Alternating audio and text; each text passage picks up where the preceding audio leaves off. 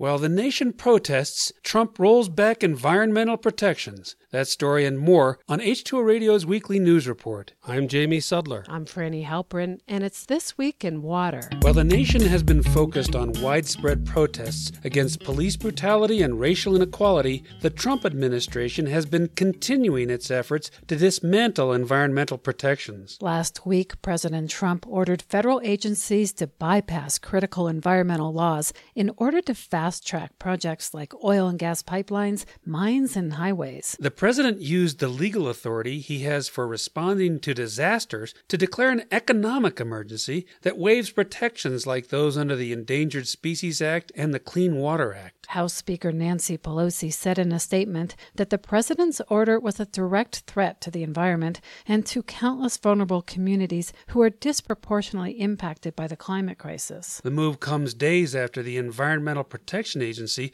announced a final rule narrowing the application of the Clean Water Act for energy projects. While the administration's moves might be aimed at speeding up projects, court challenges are certain, and Inside Climate News reports that critics say few developers or lenders will risk millions of dollars, while the legality of those orders is uncertain. Lastly, on Friday, June 5th, President Trump signed another order allowing commercial fishing in a marine protected area off the New England coast, which environmentalists say is critical for endangered right whales and other fragile marine life. The Hill reports that the 5,000 square mile Northeast Canyons and Seamounts Marine National Monument was established in 2016 by President Obama to protect the biodiverse area where ancient corals, seabirds, dolphins, and sharks flourish. The protected area off Cape Cod was also a place where lobsters and crabs were harvested, and when it was created, commercial fishing groups objected, some of whom unsuccessfully sued. The Washington Post reports that according to federal data,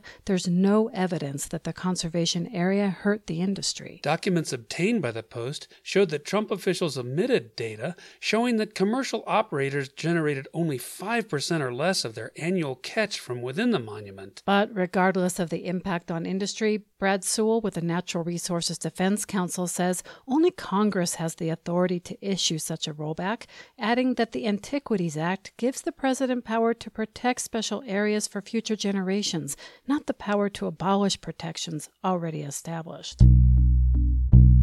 The EPA was found to have broken the law in its approval of the weed killer dicamba. The Ninth Circuit Court of Appeals invalidated the registrations for dicamba-based herbicides made by Monsanto and other companies, saying the agency substantially understated risks from using the products. Various environmental groups sought to overturn the EPA's approval because they said that herbicides can drift long distances, killing or injuring other crops, plants, and wildlife. The Guardian reports the producers of the chemical had argued that farmers could prevent drift of the herbicide by following directions and planting new dicamba-tolerant plants. However, farmers complained that it damaged several million acres across at least a dozen states.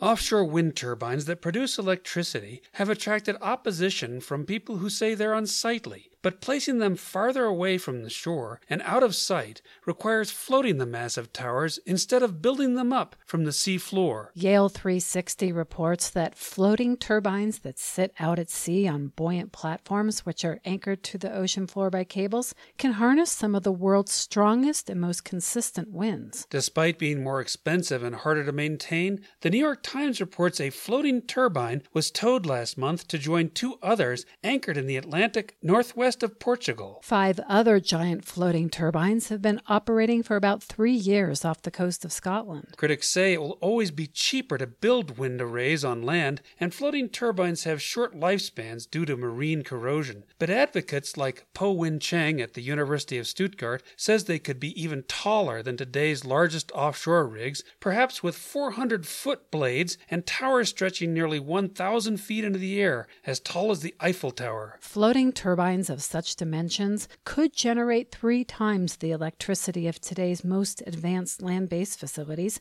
and being far out at sea, they have less of an impact on seabirds than arrays closer to the shore.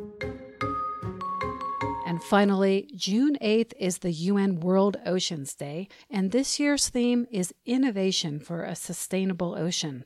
It calls for new methods, ideas, and products to support marine health. One method to keep our seas healthy is to address the tons of microfibers that end up in waterways from washing machines. Scientists have long speculated that microfibers, both natural and synthetic, may cause more harm to marine life than microbeads, which were recently banned in UK and US consumer products. A new study from Northumbria University, released ahead of World Oceans Day, found that the tiny fibers that come off our clothes in the washing machine could be reduced by as much as 30% if we made small changes to how we do laundry. If European consumers did cooler, faster washes, they would potentially keep nearly 4,000 tons of microfibers from entering marine ecosystems, and the number would be even higher in the US and Canada, where larger machines are used. The researchers also found that high-efficiency washers released fewer microfibers than top-loading machines, and that doing larger loads reduced the number because of a lower ratio of water to fabric. But they advise consumers not to stuff clothes into washing machines. A correctly loaded washer should be about 3/4 full. Lastly, the researchers found that new clothes release more fibers than older ones, especially during the first 8 washes. A study out last week by the University of Cape Town found that, surprisingly,